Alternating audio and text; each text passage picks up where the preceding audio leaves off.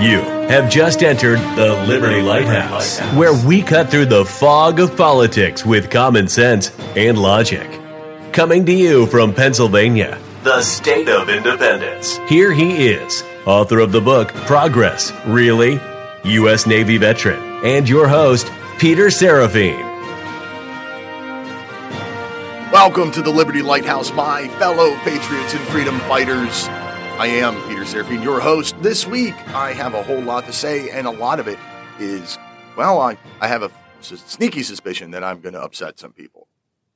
Mostly people on the left side of the political spectrum that probably aren't listening to this show anyway. Those that do listen, I hope I don't offend you too much, but this is how I see the world, and it's my show. So I'm going to say it how I see it, and you can either like it or don't. And that's, that's free speech. That's the First Amendment. That's what makes us Americans, as I say often in this show. I'm going to talk about some facts that our progressive friends apparently just want to ignore for some reason or another.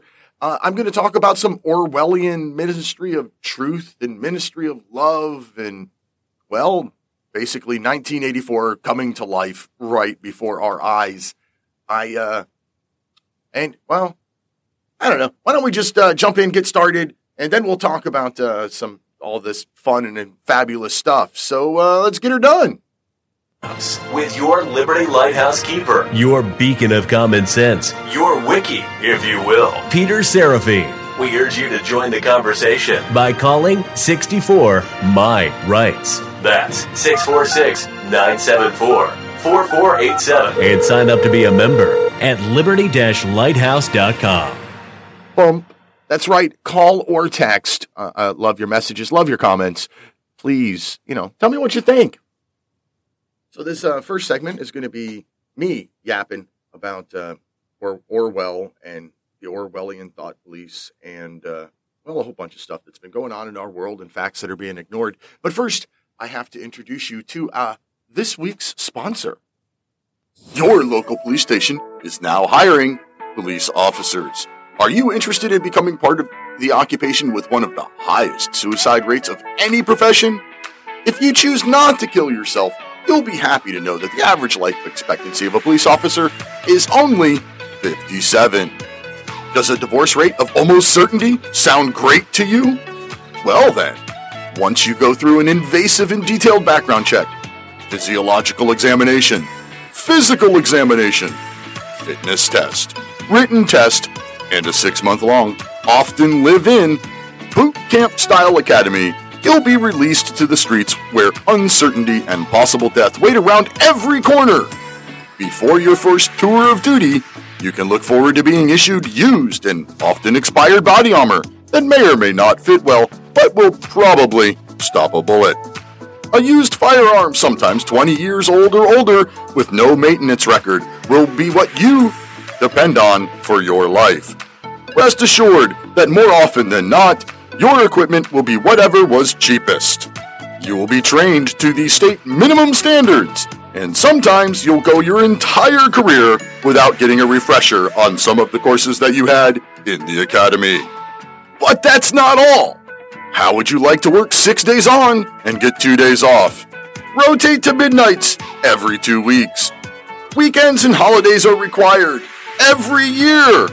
Mandatory overtime, often with no notice. Court on your days off. Natural disaster? Blizzard? Pandemic? Forget your family, your home, and your personal safety and get to work, you slacker! Morning and afternoon court on your midnight rotation? Who needs sleep anyway? You'll have a split second to make a choice, but don't fear! The Monday morning quarterbacks and Facebook lawyers will be sure to have your back to correct you and how they would have handled the situation better. Eating in a restaurant? Make sure to request that they hold the split and shards of glass and even rat poison. Dated equipment? Buy the rusty old locker full. Risk everything for people who hate you. Even if you're killed, the lawyers will come after your estate and leave your wife and kids in the gutter. But wait, act now, and you'll also get assaulted and injured at a rate 3 times higher than any other profession. Be sent into pandemic hotspot areas with no training and no equipment. Dead bodies? Yeah, you get to touch and smell them too. Be careful of those poppers and leakers. Rape victims, children beaten and molested, you get to see all of their misery. Arrest someone's kid for doing wrong? Be prepared to get berated on how petty and racist and worthless you are. Now you're asking, how can this get any better? For a limited time, we're also throwing in family and friends exiting your life forever. The family and friends who choose to stick around will be sure to bring up that one cop at every fun family event. Criminals and scumbags alike will use you to use the system. Use promo code OINK and we'll include these bonuses. Threats to your family with murder and rape. Pay cuts and frozen salaries. PTSD from decades of horrors like burned children, rotting corpses, getting shot at, violent attacks from the very people who call you for help. Racist? Well, your background check made sure you weren't. But as soon as you don that uniform, you become Blue Hitler. And best of all, if you're selfless enough to do this thankless job, you'll forever be in the debt and gratitude of millions of great Americans who are the silent majority who support our men and women in blue. Hold that line. Stay safe. And God bless you. That's right. God bless the men and women in blue. Love our police force. And of course, like any large group of people, there are bad people in the group. It just happens. The cop who killed George Floyd is obviously one of those bad people, but that does not mean that all cops are bad. Saying that because there are a few bad people in the police force, that all cops are bad is just like saying, just because that one black guy robbed a store, that all black people are crooks. So, grouping all the cops together it's the exact same thing as racism. But what I really want to talk about today is the fact that progressives hate our country. That's all there is to it. Progressives hate America. Now, I do believe that the progressive movement has done, well, kind of like I've said about the government before. The government has grown to be its own living entity that goes beyond the people that work in the government. And I think the progressive movement is much the same way.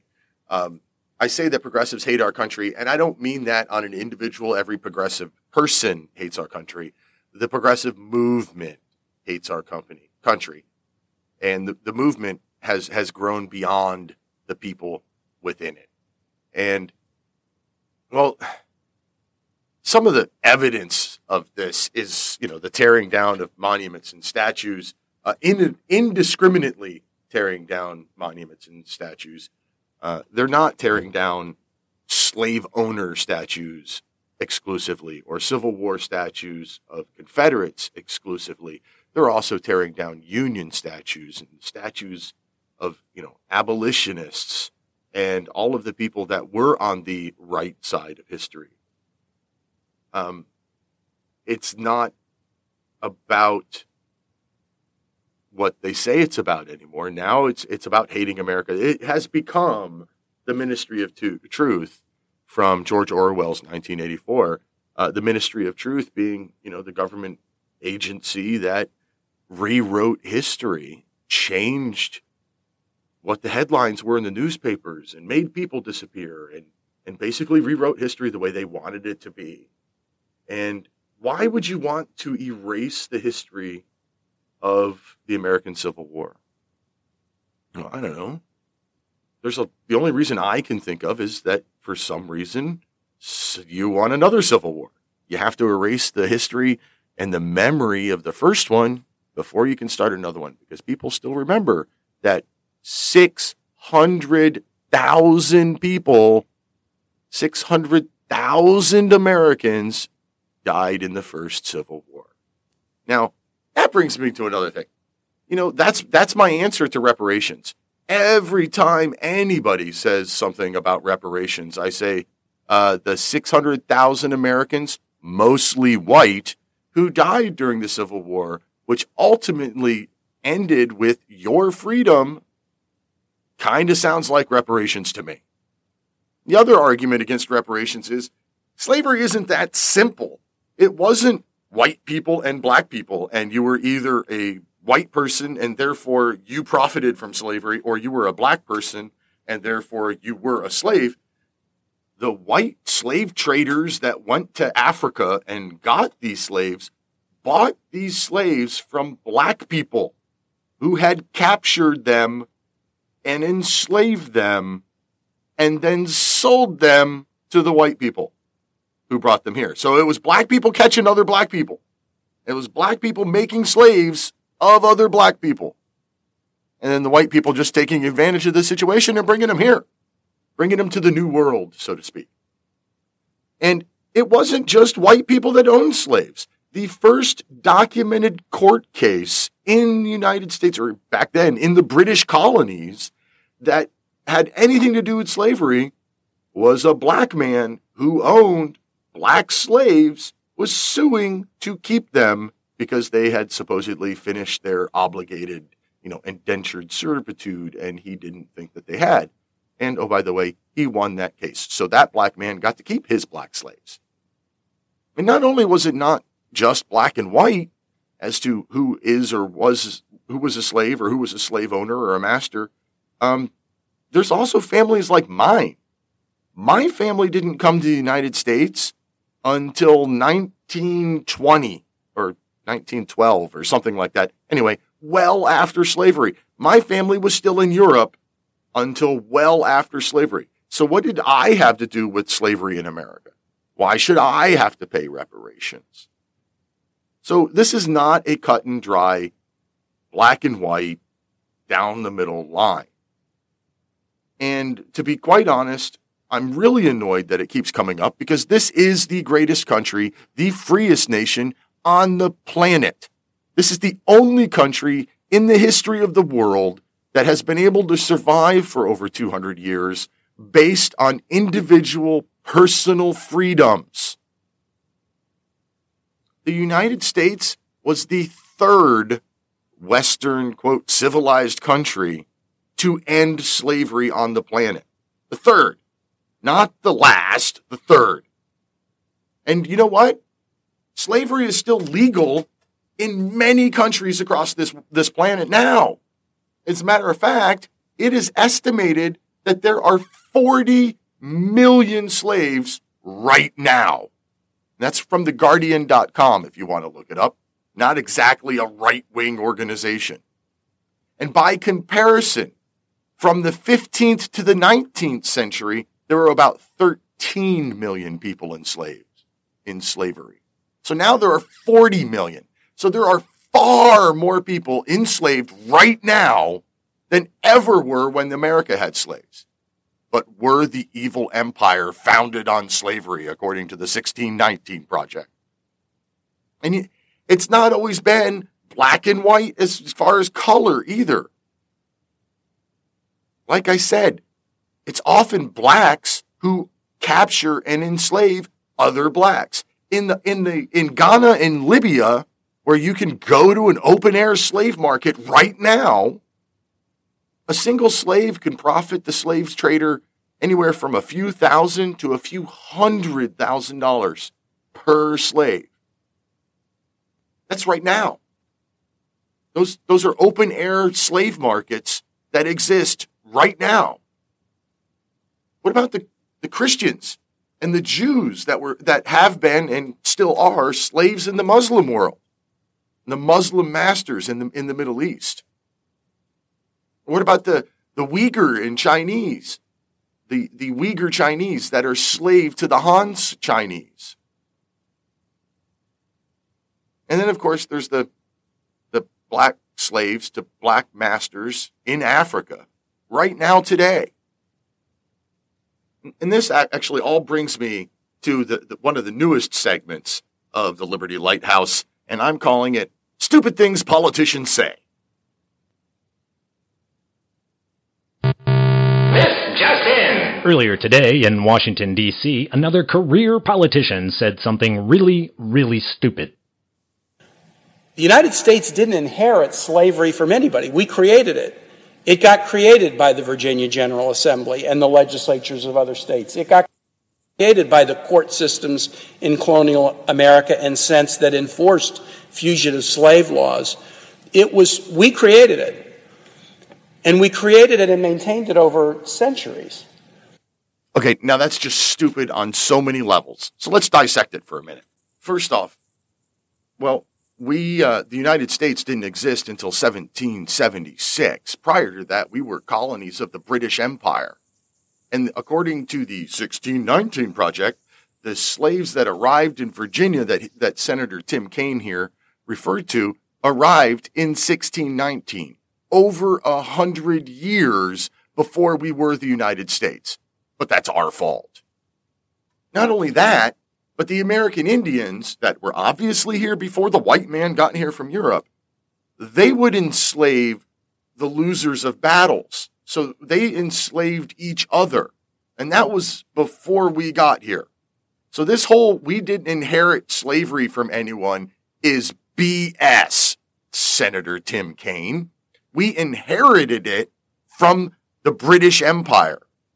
We inherited it from the American Indians that were here when we got here. We inherited it from the beginning of humankind. Slaves have existed since the beginning of man, and I am sick and tired of the progressive movement trying to make it look like the United States created slavery. And that's where Senator Tim used those words. He specifically said that we created it. We didn't create it. He could have used better words, but he wants people to think that America invented slavery. He could have said we imported it.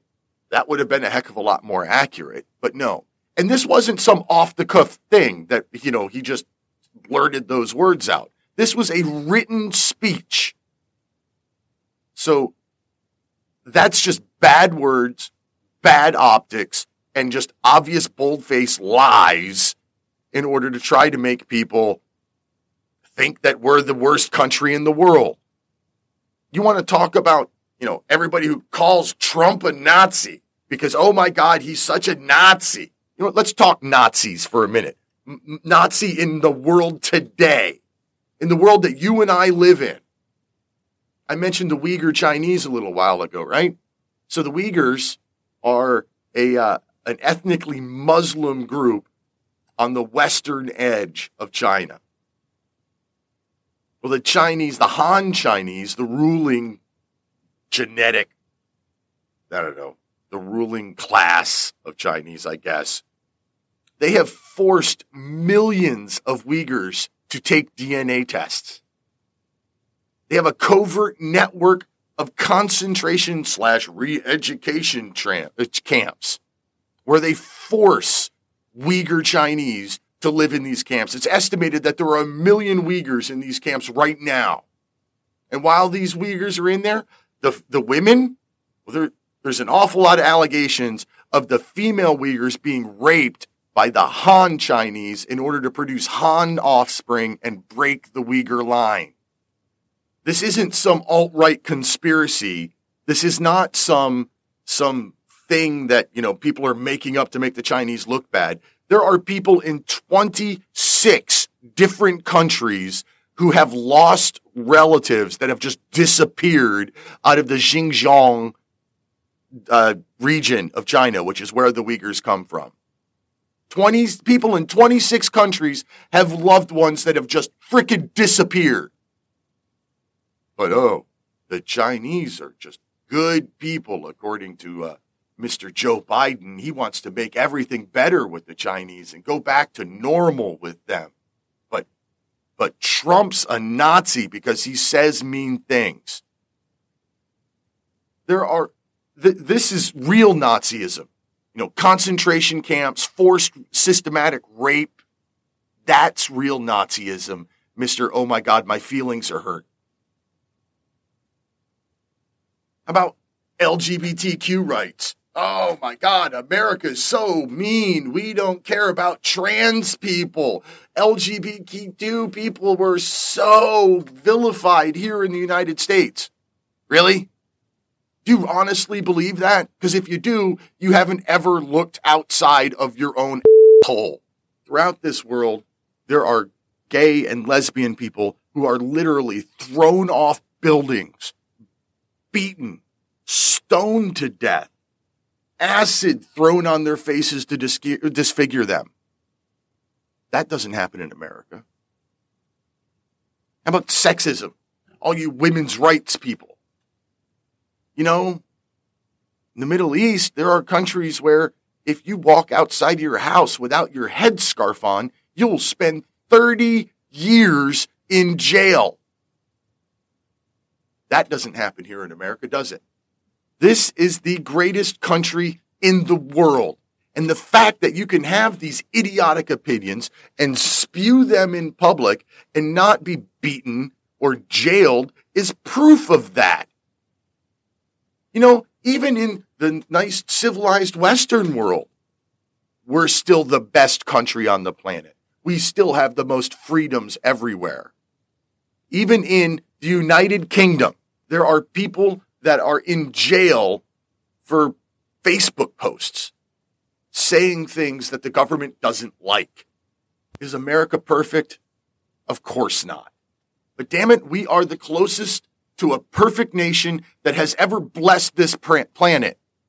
And we need to start acting like that and working to fix the places where we're not perfect. The First Amendment makes us Americans, and I've said that many, many times on this show. The Second Amendment keeps us Americans. The First Amendment makes us Americans because free speech is freedom. But we, here in this world, we've got this progressive movement that has taken over. It's taken over the people within it. It's morphed into its own mob rule mentality movement where all of a sudden free speech doesn't exist unless your speech is their speech. You know, 6 months ago, oh, you can't say mean things. Hate speech. Oh, you can't have hate speech. Hate speech is mean. But now, silence is violence is the new thing. So wait, so basically what you are trying to tell me is that I can't say anything that you don't like, but I have to say something because silence is violence. So you're leaving me no option but to say what you like. That's not free speech. That is the Orwellian thought police. You tearing down statues and vandalizing monuments, well, that's the Ministry of Truth trying to change our history. And you are the Orwellian thought police. Now, guess what comes next? Read the book, 1984 by George Orwell. Everybody needs to read it because the next and the most powerful ministry in the book is the ministry of love, which is anything but love. The ministry of love is where they send you when you don't conform to what they think you should be like so that they can re-educate you and turn you back into a proper progressive citizen. The first progressive movement in this country, 120, 140 years ago, the turn of the end of the 19th into the 20th century, that progressive movement, the one that gave us the 16th and 17th Amendments, the income tax, and the Federal Reserve, and the tail end of that also gave us prohibition. You know what else it gave us? It gave us Margaret Sanger and eugenics, forced abortions and sterilization of anybody that she and her group thought was an undesirable human being. You know what else that first progressive movement gave us? It gave us the rise of the KKK to a size and strength greater than it ever was. Partly because of our progressive president at the time, Woodrow Wilson, decided to play the birth of a nation in the White House. The first movie ever shown inside the White House was A Birth of a Nation about the Ku Klux Klan. Oh, but he was a progressive. That was okay. The first progressive movement divided we the people almost as much as slavery had done. And now the second progressive movement is doing the exact same thing, dividing we the people. But it's break time. Bill Cushing, author, poet, will be here in the second half. So stick around. It'll be a lot more calm, I promise. You're listening to the Liberty Lighthouse. Join the conversation now. Just call 64 My Rights. That's 646-974-4487. You're listening to the Liberty Lighthouse Podcast. Welcome back. Thanks for sticking around through the break. And as promised, I have professor, author, and poet Bill Cushing, the first ever repeat guest to the Liberty Lighthouse, here on the line with me. Say hi, Bill. Thanks for having me back there. Well, I warned our guests, our listeners, that you had written an article regarding flag burning, and I was going to have you on last week, but then we tried last week, had those technical difficulties, couldn't make it work. Yeah. So now technical difficulties finished. Here you are. Yeah, good to be here too. And yeah, on the heels of Flag Day, it's a good day to do it. I was just going to bring that up too. The flag burning article just a few days after Flag Day. Seems appropriate. Now, my stance on flag burning has always been that, the Supreme Court says it's legal, so I will support and defend your right to do it. However, I'm going to do everything I can to make sure everybody that you ever meet knows that you did it, and I will do everything I can to make sure that you never hold a public office. Yeah. Well, and that's the tricky thing about free speech. It does work in more than one direction. So while you're free to express your displeasure with the country by burning the flag, I am also free to express my displeasure with your displeasure, so to speak. Bring attention to that. So, that's a good stance. Mine is more rooted in, you read the article and it's rooted in the idea as a lit major and a lit teacher. Is okay, what's a symbol? A symbol is something that represents, it is what it is, and it also represents something greater than itself. So, to me, actually, by allowing people to burn the flag, it only proves that free speech does exist. So it's almost a self-defeating act. If you think you're going to upset me with it, as long as you bought it, now if you take somebody else's flag and do it, now we got a problem, because there are, of course, property rights, which, of course, is another freedom we're losing like crazy. But yeah, mine is always rooted in that sort of interpretation of what a symbol is. And to me, the United States is supposed to symbolize freedom and liberty. So with that being said, sure, go ahead and burn it. But the fact that you are free to burn it, which does not happen in many other countries, only verifies my position that you have freedom. So it's almost like I say a self-defeating action. I agree. If you think that you're living in a Nazi police state or something like that, but you're free to walk down the street burning the country's flag, you're a moron. Yeah. Well, yeah, and yeah, that's here again. Well, you might have heard the old joke about when Gorbachev and Reagan met, and Reagan said, well, in our country, people are free to, demonstrate in the streets and say bad things about me. And Gorbachev says, well, they have that same freedom here. They can say anything bad about you that they please. But yeah, I think that's one of the things that's important, is that First Amendment is a really big thing with me. Being able to say whatever you wish, but of course, like you say, you are then responsible for what comes out of your mouth. So, right. And with the flag, like having been just Flag Day this past weekend, and I do speeches here at the Liberty Lighthouse on all the patriotic holidays. I don't do a regular full-blown episode of the show. I do a 8 or 10 minute speech. And I was really involved with the American Legion for a lot of years, and their recommended speeches are usually pretty good. So I generally use theirs, because I don't consider myself a good enough writer to sit down to write a 10-minute speech. It'll take me 3 months. And there's way too many patriotic holidays for me to be doing that all the time. And you got a template anyway, so why not? So one of the things that almost every Flag Day speech says, and this goes back to when I was the county commander and the post commander, and I would preside over the Flag Day ceremonies where the American Legion would collect torn and tattered flags and dispose of them properly.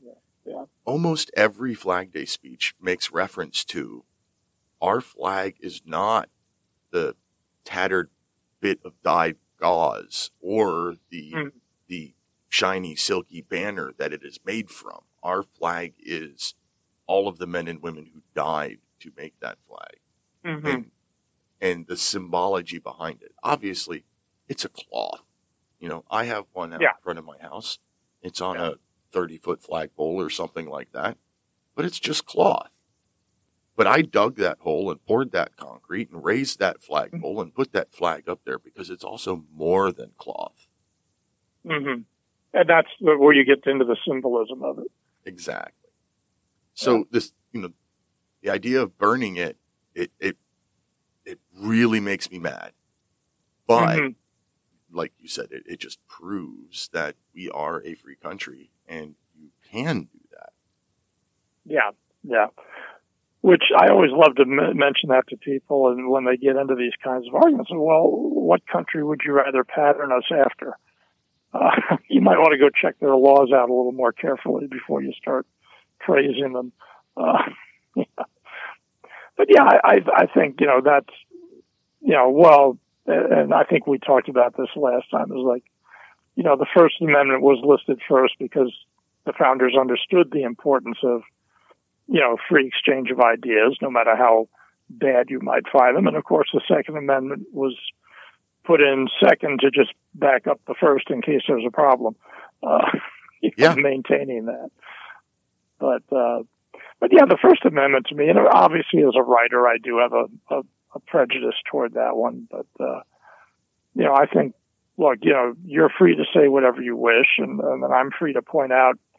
And that's, of course, one of the big things I've always said about the beauty of free speech is it allows idiots to much more efficiently identify themselves, saves me a lot of work and trouble finding it out later. If I let you say stupid things, then okay, I can chalk it up. Okay, I have a question for you. Do you know anything about the fairness doctrine in broadcasting? Oh God, yeah. Oh jeez. Well, of course, I have a little rule of thumb that anytime a politician names a law, you can expect the results to be the opposite of whatever the name is. Right. That's kind of like your rule you mentioned last time about, you know, when the government says it's going to cost X, the reality is going to be 3X. That's my government math formula. Well, the fairness doctrine. When you think about when they did the Disclose Act a few years ago under Obama, it was anything but disclosure. Right. The fairness doctrine, and you know, net neutrality. Please. Well, the fairness doctrine. I spoke to a guy who, Kid Curry, Kim the Kid Curry. He was a very well-known DJ in some really big markets. And I spoke to him. He wrote a book called The Death of Fairness. And he actually swayed my mind on that topic a little bit. And I say a little bit because I don't like government regulation. I think that's pretty clear. There's very few government regulation that I think need to exist. The fairness doctrine, unfortunately, has made it so that nobody is ever accountable for telling lies as news. And the idea of putting a fairness doctrine type of thing back only over broadcast, leaving cable and satellite and internet and all of those things to be free. Network. I thought that was a pretty neat idea. Yeah. Well, and here again, it just gets back to I don't know. Here again, the idea of, well, whatever they say it's going to do is usually the exact opposite of what it ends up doing. But also, now who decides what's fair and what's not? And there you get into a real sticky wicket, as they say across the pond. Right. You'd have to either give. Well, the only way around it you would have to give equal time to opposing views of any controversial issue. Yeah. But again, only over broadcast. So you could still watch, Fox News and CNN because they're not broadcast. They're cable and satellite, whatever. But your local news would have to be fair. Yeah. And I really don't think there's a place to get fair anymore. Yeah, it's their free speech right to say whatever the heck they want, but they're proving that their own political agenda is more important than facts. Yeah. I actually, and it's funny, I started as a journalism major, and I'm so glad I got waylaid out of that one. Because I got to tell you the truth, I started losing it, probably, when was the 94 was the Gingrich thing, right? Yeah, that was when the Republican Revolution. Yeah, that sounds about right. I think that was 94, or was it 92? Seems to be 90, but whatever year it was, the early 90s. And the thing I always remember, and at that time I was still kind of looking at maybe going into journalism, but Connie Chung interviewed Newt Gingrich's mother, and this was after he had taken the speakership. And she said to the mother, she says, "Well, what's your son's opinion of Hillary Clinton?" And the mother just said, "Look, I think that's something you need to ask him. I don't think it's my place to say." And Chung said, "Well, just between us, just whisper it in my ear, and just be our secret." And she told her something, whatever it was. Well, of course, Chung had her mic hot and then broadcast it. And I was like, that kind of goes against every tenet of ethics that you can ever think of. And what shocked me more than that was not that she not only didn't get fired, she started getting some plum assignments. Right. Well, I mean, that's I can't stand when celebrities use their celebrity to push a political agenda. And again, free speech, they're allowed to do so. But you know what? I don't want to hear it. Especially if you're an actor. My God, you are paid to act. How do I know that you're not acting now just, to win points or whatever? You're paid to pretend you're somebody else saying something you never thought. Right. I forgot where I was going with that. I got sidetracked. Well, it's just the idea of being preached to by people. Oh no, I remember now. I saw an interview with Dolly Parton is the one that comes to mind, but I've seen this with a couple of different people. Somebody was interviewing Dolly Parton a while back, pushing her, trying to get a political statement out of her. Oh, really? To the point that Dolly got mad. And she's like, look, no matter what I say, half of my fans won't like it. So I don't talk about that crap. Yeah. I don't understand why more celebrities don't do that.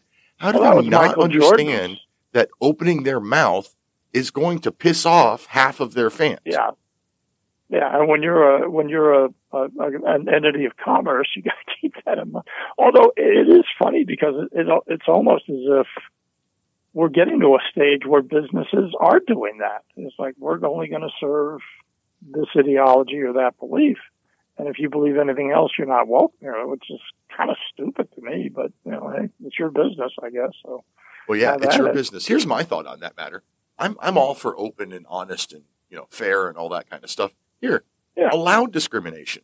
Allow the deli down the street to say, no, you can't come in here unless you're Jewish, but make them put it on the front door. Yeah. If you want to have a store and not allow blacks in or Italians or Irish or Jews or whatever, fine. It's your store. Put it on the sign. Yeah, and it's interesting, too, because these days with the internet and the social platforms, I mean, word would get out pretty quickly. Right. And, I'm not going to go to a place that has one of those signs, and I'm, a middle-aged white guy. Yeah. If you're conducting a business on the premise that only those who agree with you should be allowed to do business, then, well, okay. It's kind of stupid, though. You're cutting out a certain percentage of the population right away, and what percentage that is, whether it's half or 30 or whatever, but it's still, that's part of the market you're not allowing yourself by choice to not get into. But, it's weird. Look at the black community. It's 13% of the population of our country. Mm-hmm. So if you put up a sign that says, no blacks allowed. Whites only, Yeah, whites only or whatever. You say no blacks. Well, you just cut 13% of your customers right out just because they're black. Well, then you're also going to cut out. Whites see it and go, you know what? I don't want to hang around with these people. That's exactly where I was going. I'm not going to go there either. And like I said, I'm a middle-aged white guy. So, I mean, you're going to really hurt your business if you do that. Yeah. Yeah. And, you know, I guess if you don't want to go any further than a certain percentage of the market and you're happy with that, I guess, more power to you, but kind of dumb to me. But I never understood that anyway. I don't know if I sort of assume have you read P.J. O'Rourke at all? I don't think I have. Oh, okay. But I've always loved one of his by the way, I think he is the H.L. Mencken of my generation, is the way I've always summarized him. But he once wrote something about racism and discrimination. He says, look, give me 20 minutes with anybody and I'll find 100 different reasons to not like them other than skin color or where they're from. It's like, exactly. I don't need that to dislike people. Nobody made me not like people. People made me not like people. Yeah. There you go. But once again, it gets back to that whole idea, though, is like to sit there and say, well, you can't. I mean, well, you know, words are violence, and now silence is violence, apparently, too. Right. So you can't say anything, and you can't be quiet. Yeah, you better say the right thing, or yeah. And it is interesting that you look at this Chaz, or now CHOP, as they're called. What does CHOP stand for? I haven't even looked that up yet. It's Capitol Hill occupation protest, or something like that. I think what happened was, my theory is that somebody told them what the meaning of the word autonomous actually is. And they decided, oh boy, you mean we're going to be responsible for ourselves? No. We got to better change the name. That sounds like it probably was the answer. They're like, oh, they looked around. Oh, we don't have enough food in this 6-block area. Therefore, we really can't be autonomous now, can we? But I think it's funny because I don't know if you heard about the guy came in and he was preaching the Bible, apparently. Yeah, I heard about him. They're shouting him down, and I don't think they beat him up or anything, but they sure did everything in their power to stop him from talking. And it's like, why? You don't believe it? Just, okay, write it off. Just keep walking. I don't believe half of the stuff I hear anyway, so. What I find really interesting about Chaz or CHOP or Champs, or whatever the name is today. Okay, so they're protesting police primarily, and they set up this, no police zone, but then they almost immediately turned it into the definition of a police state. Of a police state. I know. Well, the first thing they did was put up walls, right? Which I always heard didn't work, or were racist. I hadn't even made that connection yet. Yeah, and then they do a stop and frisk, which of course is racist. And they have the armed vigilantes walking around. Right, and guns. They're going to the businesses and say, you got to pay a certain amount. Wait a minute, I thought this was all the stuff you guys... I've heard that, but I have not yet heard that from a verifiable source. From a business itself, okay. Yeah. It wouldn't surprise me. It wouldn't surprise me either, but I can't say that is fact yet. Yeah, that's true. But, we all did. I did see a straight guy being forced to kiss another man against his will. Oh, really? Yeah. but we're the heathens out here in the rest of America. Yeah. We're the horrible, mean, cruel people that force them to set up this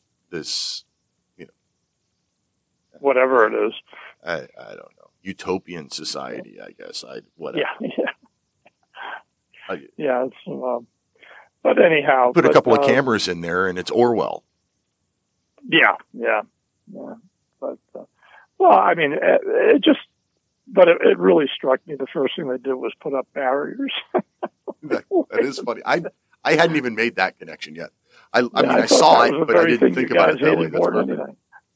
All right. So while we're on that particular topic, let's talk about that in the terms of free speech. Obviously, it is free speech for them to gather and protest. I mean, that is the right to assemble and to air grievances. Yeah, but they're not free to take over public property and, then declare it's their own.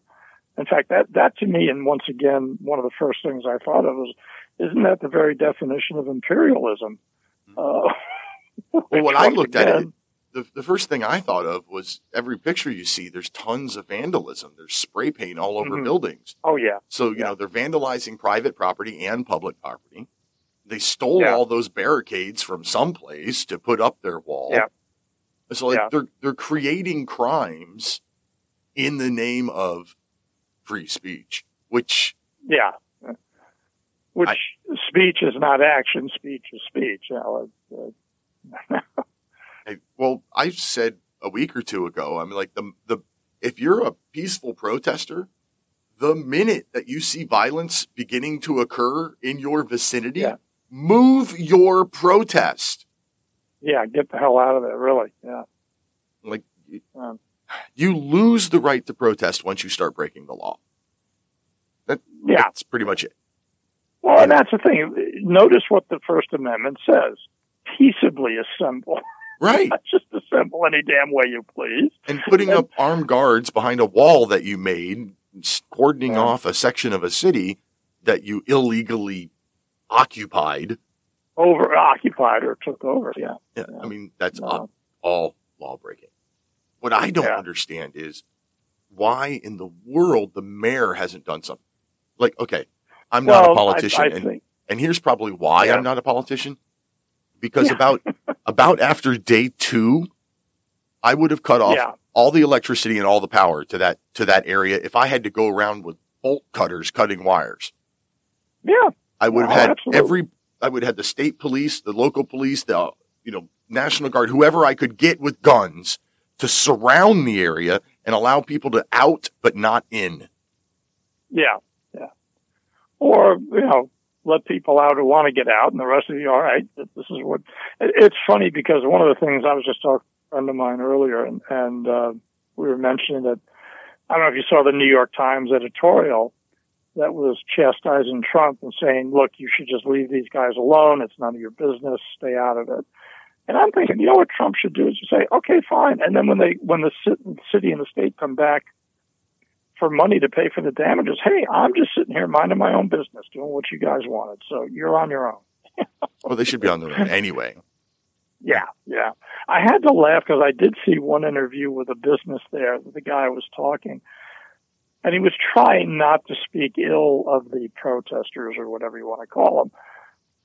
And I had a feeling part of it was self-protection, but I also had a funny feeling that he was thinking, well, I voted for these idiots that allowed this to happen. And I can't complain too much because this is, these are the fruits of my labor, so to speak. Well, I mean, it doesn't matter which idiots you vote for anymore. Nowadays, it seems like it's left wing and right wing are two wings of the same bird, or opposite sides of the same coin, or whatever you want to say. Like, it doesn't seem to matter. Nothing significant really changes. No. And that was, one of the things. And here again, I'm libertarian. I'm registered that way, and I tend to vote that way. And it's mostly because, people go, well, you're wasting. I said, yeah, but I prefer associating with a party that its starting point is we don't trust anybody in power. That's sort of basically even our own guys. We're not going to trust any of it. So I kind of like the simplicity of that. It's not a big long. By the way, you might get a kick out of this, and it's sort of unrelated, but I always love to do this. When I taught my critical thinking classes, I used to give them a quiz that was not graded, but it was just to see how you do. And I took the opening line of each party's platform and put it out there and wiped out any reference to what the party itself was. And I said, okay, here's the statements. Here's kind of a matching A, B, C, D, whatever. Match the party with its statement. And you know what party? I love this. What political party had the most right answers where they could go, oh, okay, that's this party, was the marijuana party. And I was like, isn't it funny that the stoners can write things more clearly because the rest of these guys could be selling soap for all you know. Well, my thought on Gary Johnson the last time we go around was, well, a stoner's never started a war. Yeah. Well, I was really upset. I did vote for him, but I was really not happy with him at all because I don't know. He just made too much of a joke of it, and that's fine. But if you want to win, and I really think the Libertarians had a good shot at, cutting into maybe 10, 11% of the electorate, which would have been a big help. But, I mean, showing up in the T-shirts and, faking the heart attack. I'm like, come on, man, act like you want the job. I have a problem with the Libertarian Party and the people that I know that identify as libertarians. And here's my problem. I believe along the same lines of libertarians 90% of the time. Yeah. But when I bring up that 10% that I don't agree with, then immediately they're like, well, you're not a real libertarian then. Like, it's almost like the Libertarian Party eats its own and refuses to be taken seriously. Yeah. And some of the stuff, and I'll be the first one to admit that, look, I hear some pretty crazy stuff about, traffic laws are an infringement on my freedom. Yeah, but you got to have some rules if you're going to be running around in a couple of 1,000 pounds of metal moving at 50, 60 miles an hour.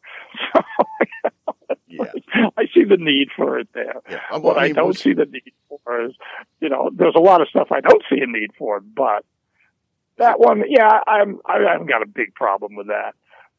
Penn Jillette is probably the most famous libertarian in the country. Oh, yeah. And, he's almost to the anarchist point. He's like, eventually we'll just get rid of everything and we'll have anarchy. But we'll all be dead by then, so it doesn't matter. Yeah. Well, and it is funny because I used to teach Thoreau's civil disobedience. And what I love is what he says, and it's kind of Rolf Madison said it as well, sort of, was that what he say that, that which governs least governs best.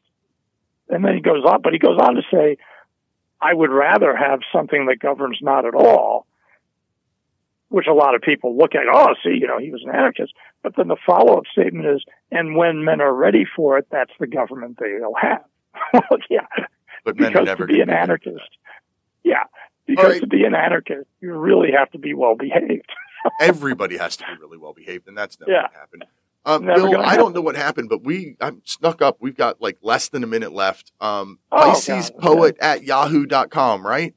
Yeah. If anybody's interested to find out about my books, I can send them any information they want, reviews, and like I say, I'm perfectly happy to send signed copies out for such a deal.